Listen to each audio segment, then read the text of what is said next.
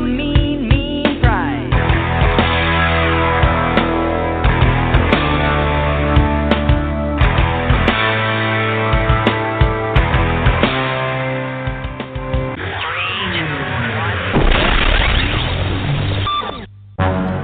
Good afternoon on the East Coast, good morning on the West Coast, and a great day to you wherever and whenever you may be listening. My name is Jason Dias, broadcasting and podcasting live from the studio of eloquentonline.net in beautiful New Braunfels, Texas, Republic thereof. This is the Power Performance Podcast, the show that asks the question, if your brand were a band, would you leave the audience wanting more? And when we stopped doing the weekly show and turned to just doing special podcast series, this is one that I was really looking forward to. Welcome to episode 1 of Fabulous Over 50. Our first guest today in the series is a guy that I've had on the show several times. His name is John Holt. He's the president and CEO of Nutmeg State Financial up in the great state of Connecticut. Somebody that I've gotten to know pretty well over the years, which is rare. A lot of the guests we've had on the show when we were doing a weekly show, I never actually met in person. And after they were on the show, never really had a lot of contact with them afterwards. I'm happy to say, I think John and I become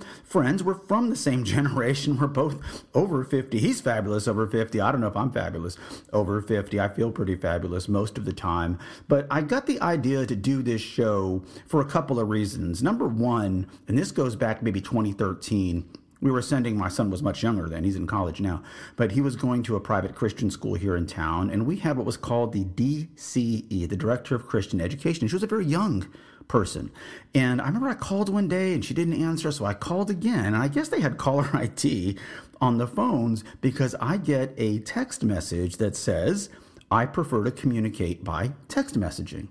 Well, that's fine for your friends and family, but when I'm dropping $6,000 a year on the school, we're going to communicate the way I want to communicate. And so we had a little discussion about that, and we ironed things out just a bit. And it's one of the first times I really thought about this, that we have a generation much younger than my own. I'm Generation X, so is John. You know, we both went to high school in the 1980s, which seems like a long time ago.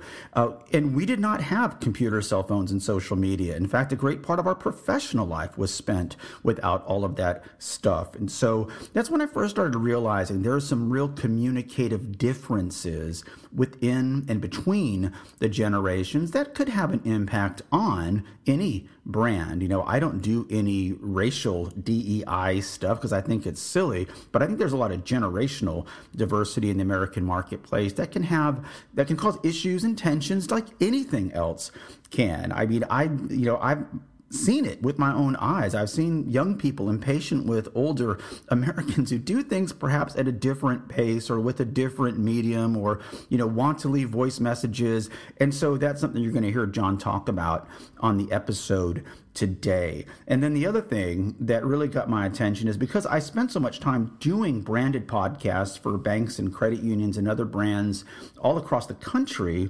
away from this show, is a lot of times, especially back when I first started podcasting and the branded podcasting and what do they call it, sonic marketing, was considered something that was for young people. And so I would get paired up with somebody who was typically younger than I was. And you know, again, some issues with not being on time, not being, you know, available when you're supposed to be, obviously not paying attention, not reading emails. And it was just endemic to dealing with people in that cohort, in that generational cohort. And so it's not, you know, it's not one or two times. I think it's empirical when it happens over and over again. And so I thought, I want to celebrate the people who have both the talent that is augmented by experience, because you can have a lot of talent when you're 20 and 30 years old. I had a lot of talent when I joined the military, but I didn't have any experience. And so I had to earn that my way up until I had enough experience to be considered a veteran, and then later a combat veteran. And so when we talk to John, you're going to hear him talk about this in a very thoughtful and engaging way, as he always does, because in reality, Generation X is a unique generation. You've got 80 million baby boomers and almost that many millennials, and tucked in between with 40 million Gen Xers. And so you're going to have an issue in the next 5 to 10 years. There aren't going to be enough people in their 40s and 50s to do some of the jobs that we've associated with people in their 40s and 50s and 60s, the C-level employees at these different banking brands, and any brand in particular, any brand in general. And so it's going to be an interesting thing. I read somewhere that Generation X, there'll be more people in our generation in the workplace in 2028 because the baby boomers are retiring, but there aren't enough of us to replace all of the experience that's going to be leaving the American marketplace in the next decade. So I thought it was time to celebrate people over the age of 50, especially those people that are fabulous over 50. And so we're going to go up to Connecticut and visit with John, and we're going to do it all right after this.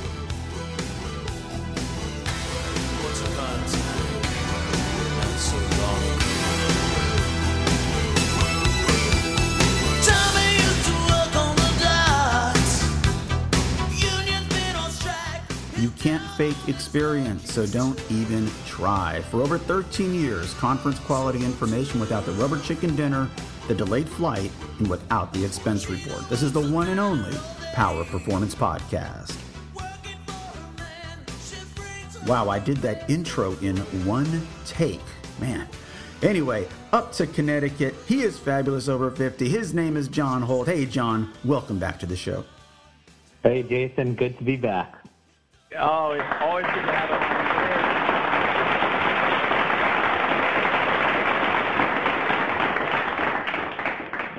Yes, our studio audience are all millennials, so I had to confiscate their cell phones before we started recording today so they could actually collab.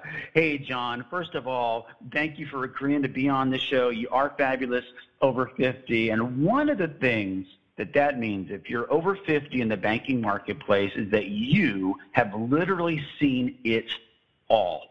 Banking before internet banking, social media, mobile apps. Let's toss in a pandemic in there. So you've seen all of the changes in banking, and we could talk about that. But I think it's more important to talk about, in your opinion, what's the number one thing in banking, in your opinion, that has not changed? Yeah, thanks, Jason. That's a great question. Obviously, there's a lot more options that people have to look at their account, to transfer money, to apply for a loan, open an account, etc. But I still think one of the big things that we all still continue to appreciate and want to remain the same is the ability to connect with someone, especially when you have a problem and you need a resolution, to connect with someone, to consult with, to help you out, and to step you through the resolution. I don't think that's changed. I think there's still options to text people, to chat with them online, whether it's your bank or your credit union. And in this case, I still think, and I see it with the millennials and the younger generations all the time, they actually want to go into a branch or call and speak to someone to help them through a process or to explain something to them. So I don't think that's changed. I would totally agree with you. There is still something about, I think we all learned this during COVID-19. There's no way to replicate, for example, the spoken experience and the keynote experience that I used to deliver by myself and then later with the musicians. There was no way to replicate that online. Believe me, we tried. And there's simply no way to do that. And I always find that illuminating when somebody says it's not just grandma and grandpa coming in who want to speak to somebody. It is the younger generation. It really is multi-generational, that you want to have somebody that you can go talk to in a professional way. And it sounds like what you're saying is that's probably never going to go out of style, is it? I don't think so. I mean, I still think that there's a security or a comfort in knowing that you can speak to a human being live, whether it's over the phone, or go and visit them and have them step you through a process to resolution. I still think people appreciate that. I still think that's why the branches are, quite honestly, still alive today. They may not have as much traffic in them, but people very much want to be able to have that human contact especially when they have a problem. Absolutely. Absolutely. Hey, you mentioned in the setup that you graduated from high school in 1988. I graduated from high school in 1985. Wow, that sounds like a long time ago. You know, when I make flight reservations now and I've got to pick my year of birth, it's like scroll. But Yep. take us back to your very first job in banking. Had someone walked into your office or a cube or up to the telecounter and said, hey, you know what, one day you're going to be the president of a really great banking brand in Connecticut. First, what would you have thought and said? And what has been the best part of the journey so far? You know, if they had said that to me, I would have said you're absolutely right, because I always had that as a goal. Awesome. When I was a child, I was a banker, playing with my cousins who live next door. I don't know what it was, but I enjoyed banking. And even from that point, I was always fascinated, strangely enough, going through a drive-through and getting a lollipop as a child. And I think to all of the years since I started in banking, which was back in 1993, it was obviously very different, as we've talked about, but I always knew that I would be a CEO. And how did I get there? You know, honestly, it was a lot of hard work. I mean, there were many times where there was a lot of late nights, early mornings. I was very involved in a lot of stuff, building a lot of things, boots on the ground, as they say. I was very involved in that.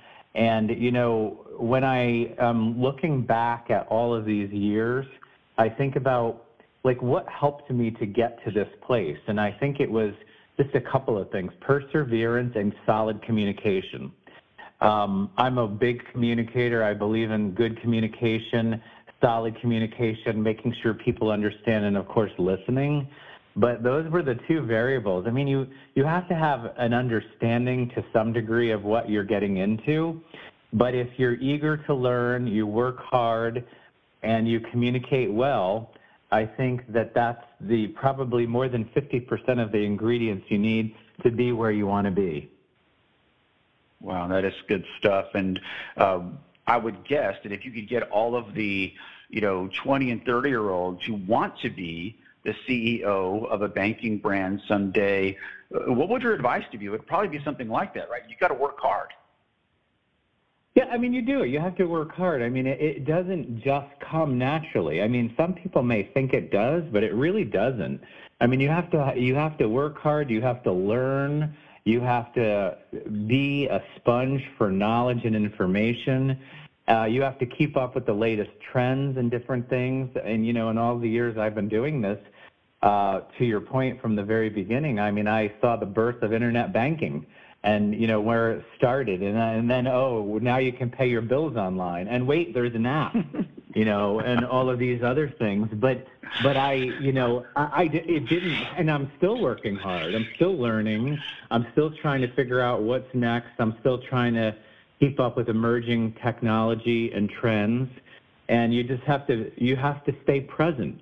You have to live in the moment, but keep your eye on the future. That's what I would say. Yeah. I mentioned the pandemic earlier, and I didn't put this in the setup, but listening to you talk about it, it made me think. Do you remember that moment back in the spring of 2020 when the rumor became the reality? You sort of heard about this thing called coronavirus. And there were actually people who thought you got it from drinking Corona beer. Remember that? There were actually people who thought that's where it was coming from. And so then they switched it over to COVID-19. Do you remember the moment where you said, uh-oh, this is going to put a full stop on everything we had planned for 2020 and potentially change this brand forever, or at least for the foreseeable future? Do you remember what that was like?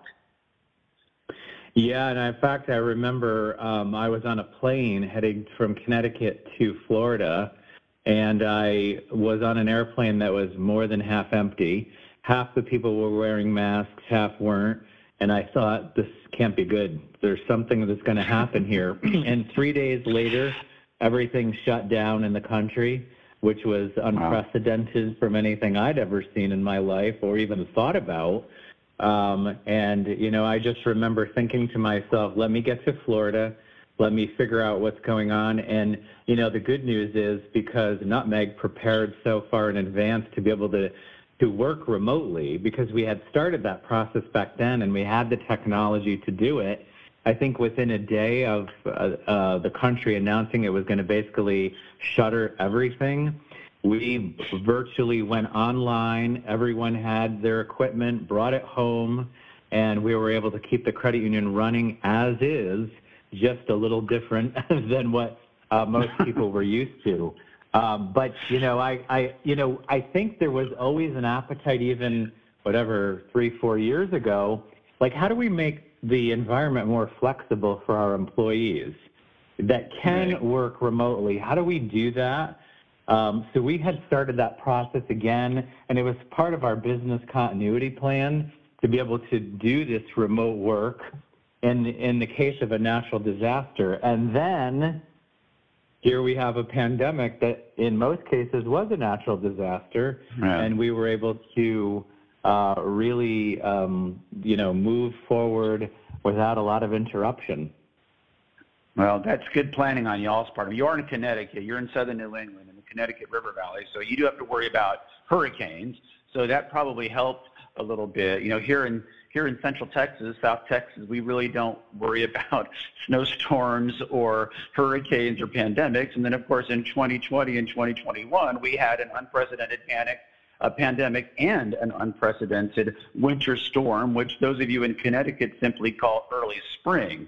And so I think you're right. It makes sense to plan for those things. And I did notice, because I follow your brand very closely, that y'all didn't skip a beat. It was just like business as usual there in the great state of Connecticut. Finally, as the CEO, I know you may not do all of the interviews of people, but if you were doing the interviews or you were telling people that do the interviews, what is one question that every single person that wants to represent Nutmeg State Financial and the member owners of that great brand, what is one question that every single one of those applicants should be getting asked?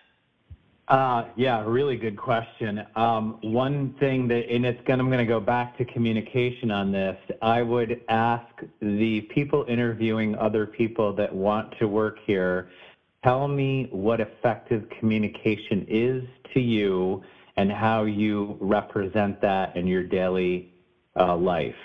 Because there's so many people that are so connected to their phones that I think that that's their way of communication to some degree. And in the world we live in, while technology has certainly advanced, there's still a need, as I discussed, to be able to effectively communicate with people, explain things to them, listen carefully, provide them solutions, be courteous to them, thank them, say hello to them.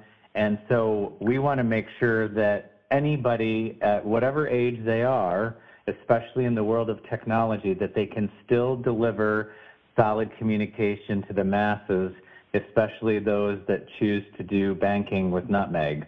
I think that's very important, and it's also very important as they interact with one another in the working environment here to be able to get along with others and understand that there are different generations that we are all living through. So it isn't just Gen X and Gen Z and Gen Y and the baby boomers. All of these people are combined into one workplace in some cases, and I know they are here at Nutmeg. So we have to be able to communicate effectively through many generations, and that comes down to effective communication.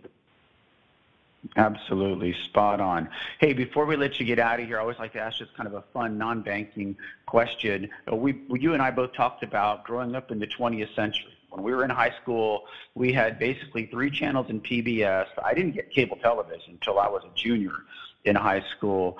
Now we have all of these streaming services and a gazillion different channels that you can watch. Is there a television show or a series or a movie that you've discovered that's not on one of the major broadcast channels that you enjoy watching?